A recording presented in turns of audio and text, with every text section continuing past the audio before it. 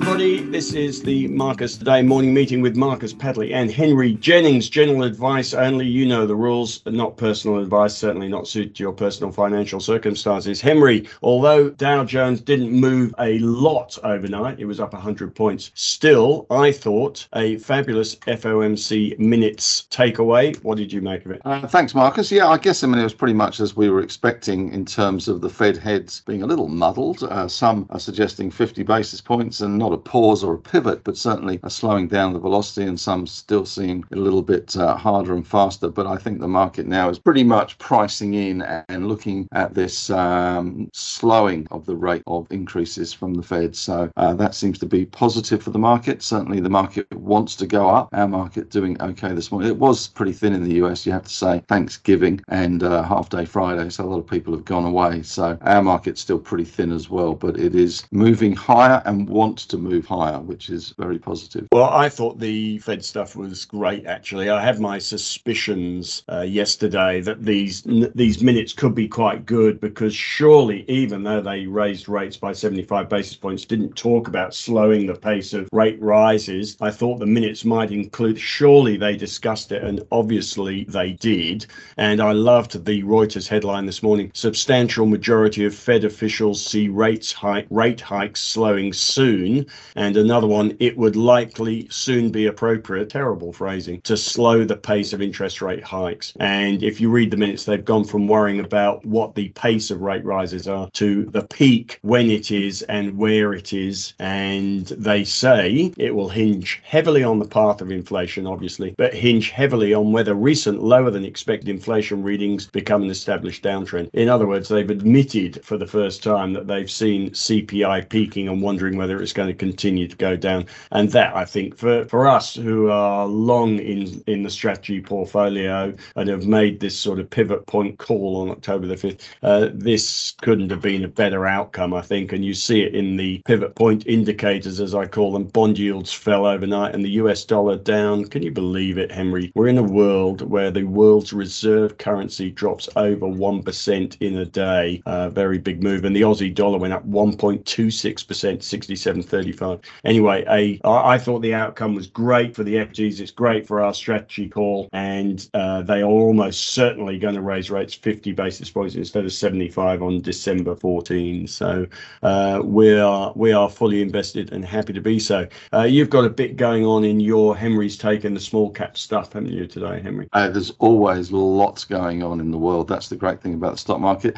Just continuing my look at 4 more stocks today, with Liontown, I guess, one of the standouts in terms of performance, and that one continuing to push up. Lithium still is the place to be, although the momentum has slowed a little bit, which is, I guess, understandable given where it is. But good result yesterday from Chalice, and they kicked on today. They're up another 5.5% today, which is good news, and that continues to push higher. And a couple of other stocks doing well. Talga as well had a good day yesterday and another good day today, so we picked that one up at $1.15. They're now $1.50 in not very long time. And also, just I put in today my latest On the Couch with Ignacio Salazar from Highfield Resources. We talked to Ignacio about a year ago. I've got to say the stock price has done nothing particularly. It's had a few little volatility spikes, but it hasn't really done an awful lot. They have got a potash project in northern Spain, Pamplona. Lovely guy.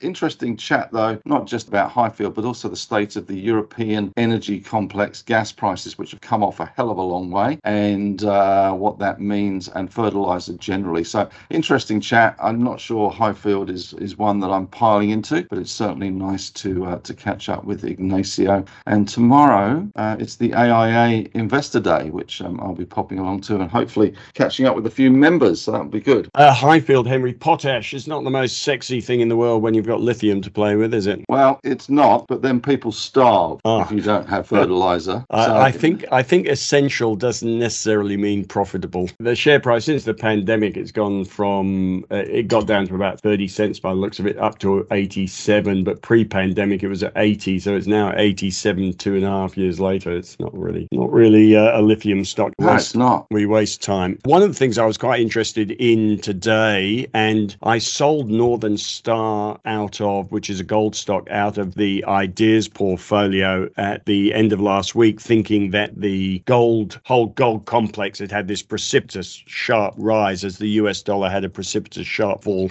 And I thought that's going to run out of steam, but it hasn't. Northern Star, I think, is up 6% since we sold it on Monday, and the gold stocks continuing to go. And I think this FOMC vibe that rate rise are going to slow down is going to further damage the US dollar or trend the US dollar lower, in which case I should have held on to these gold stocks. You've still got gold though, haven't you? Yes, I have. I bought back in as well. I bought back into De Grey and I hold Genesis Minerals. And interesting to see the dog of the year, I have to say, St. Barbara is actually showing signs of life. Someone's applied the packer whackers to St. Barbara today. It's up 8.6%. So you've got to remember with gold companies, and a lot of focus has been on St. Barbara in terms of production problems. The great thing about gold companies, if they do have production problems, the gold's still in the ground, the asset's there. And if the gold price goes up, that asset in the ground is actually worth more, and they're saving money by not producing. So I know it's bad in one respect, but it's not like they've lost production forever. It is still in the ground, but long way back for St. Barbara, that's for sure. And we've done a buy, hold, sell today on Qantas, and I think you had a hand in that, Henry. What do you make of Qantas at the moment? Well, I've got to say, gouging Qantas at the moment is just astronomical. Looking at flights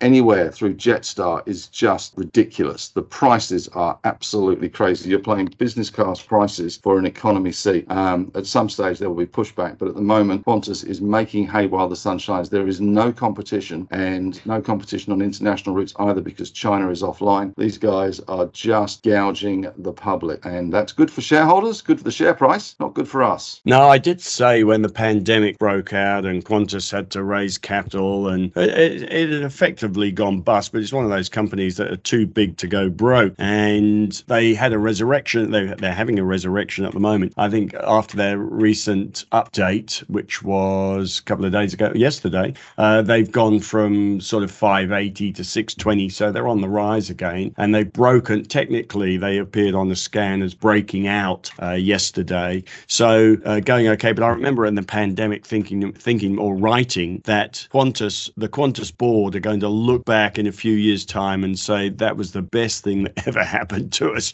because they now have free run. They can do what they like price-wise. They can for the time being anyway, but looking at flights to Melbourne in December, I think it was about at least $1,000 return, whereas it used to cost a couple of $100. Yeah, I know, yeah. And interestingly, brokers have got behind it a little bit. The average broker target price, 18% above the current share price, and UBS with a buy recommendation, target price 23% above. Morgan Stanley 45% above with an overweight. Macquarie outperformed 20% above. So got a bit of broker momentum on this breakout, which is highlighted in the chart in the buy, hold, sell today on Qantas. It's not one of those. I remember Roger Montgomery, as a value investor, made a career out of bagging airlines because Warren Buffett said he'd set up a He'd set up a helpline that he could ring if ever he thought about buying an airline to talk him out of it. And Roger Montgomery used to smash on about that. And then, of course, Qantas performed fabulously for a few years. Anyway, fundamentals aside, looks like it's going up for the minute. $8, especially with the oil price falling. That's going to help them as well. Absolutely. And on the oil price falling, if anyone missed it, G7 are talking about capping their oil price at $65 to $70 for the Russians, currently about 85. Not sure how you do that. Yes. It's like the EU put a cap on gas prices, or they're looking at putting a cap on gas prices, which the cap is pretty much at the high of the gas market back at the start of the Ukraine thing, and it would never be triggered. It's just lots of talk. Yeah. Okay. Otherwise, we have US close tonight. The US closes it's open on Friday, but closes at 1 p.m. half day. So most Americans have got a long weekend if they haven't taken the whole week off, quite honestly. So we'll have a very quiet session, I think, not just today, as we've had the whole of this week, but tomorrow in particular, and the US on Friday night will be quite quiet as well. Otherwise, we have the World Cup to watch. Anything of note overnight, Henry? Yeah, Germany lost. I was on the radio with Virginia this morning. She said, what is it with English and the English and football? And I gave her your quote, which was, you can sum up English soccer as playing 90 minutes, having a draw and then getting beaten on penalties by Germany. Or Argentina. Or Argentina.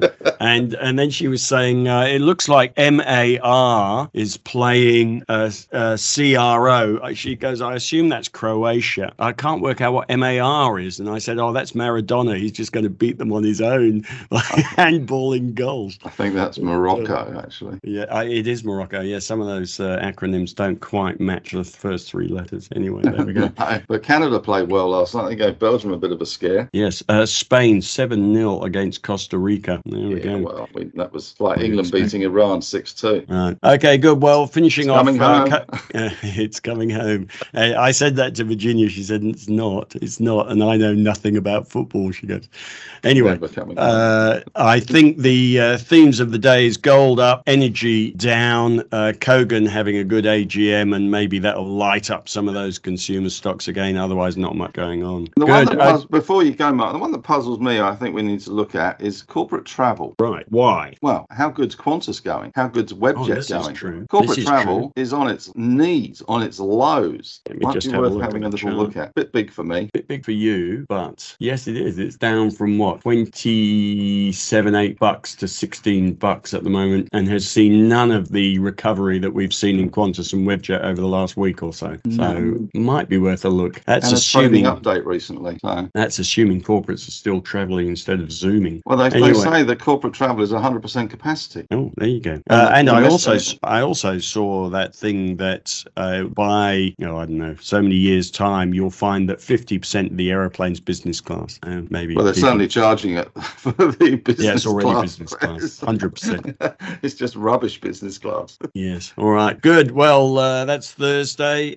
Friday tomorrow, golf day. So I'll just do that again. Right. So that's about it. That is Thursday done. Friday tomorrow, golf day on Monday at Healesville. Henry and I will be there. We might be on Marcus Light that day, but I'm sure the team will produce for members. And that's about that. No one else's birthday today after Wayne Batchy's birthday yesterday. If you do have a memorable moment you would like us to recognise, like Tony Blackburn or Noel Edmonds or who was the other one, Terry Wogan, email myself or Henry. Good. You have a fabulous day. Looks very quiet, and we'll see you tomorrow.